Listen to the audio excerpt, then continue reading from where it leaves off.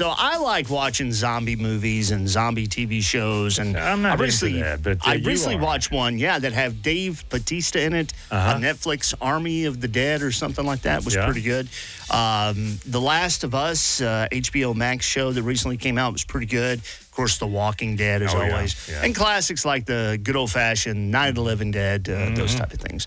But here's something on that's going around. Somebody created a Reddit thread where they post comments about certain topics. Right. One of them was things we never really considered about a zombie apocalypse. Okay.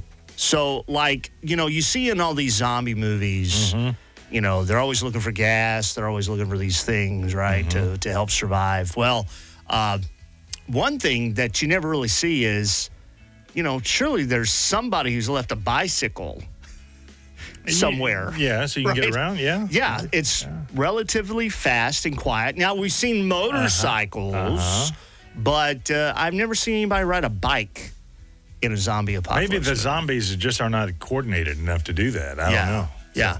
Also, here's a way we could stop the zombie apocalypse. Okay. Is by tying the shoes of the dead together, shoelaces, so when they come out, they just trip and fall. They won't be able to walk. Yeah. If you take that chance, the risk of going down there.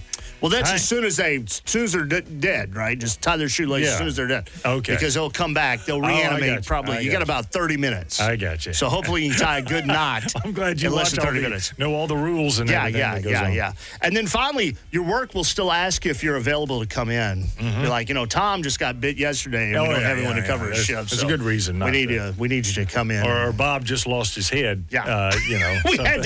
we had to chop his head off. So we need you to come in. I know it's your day off, but if you could cover that, that'd be great.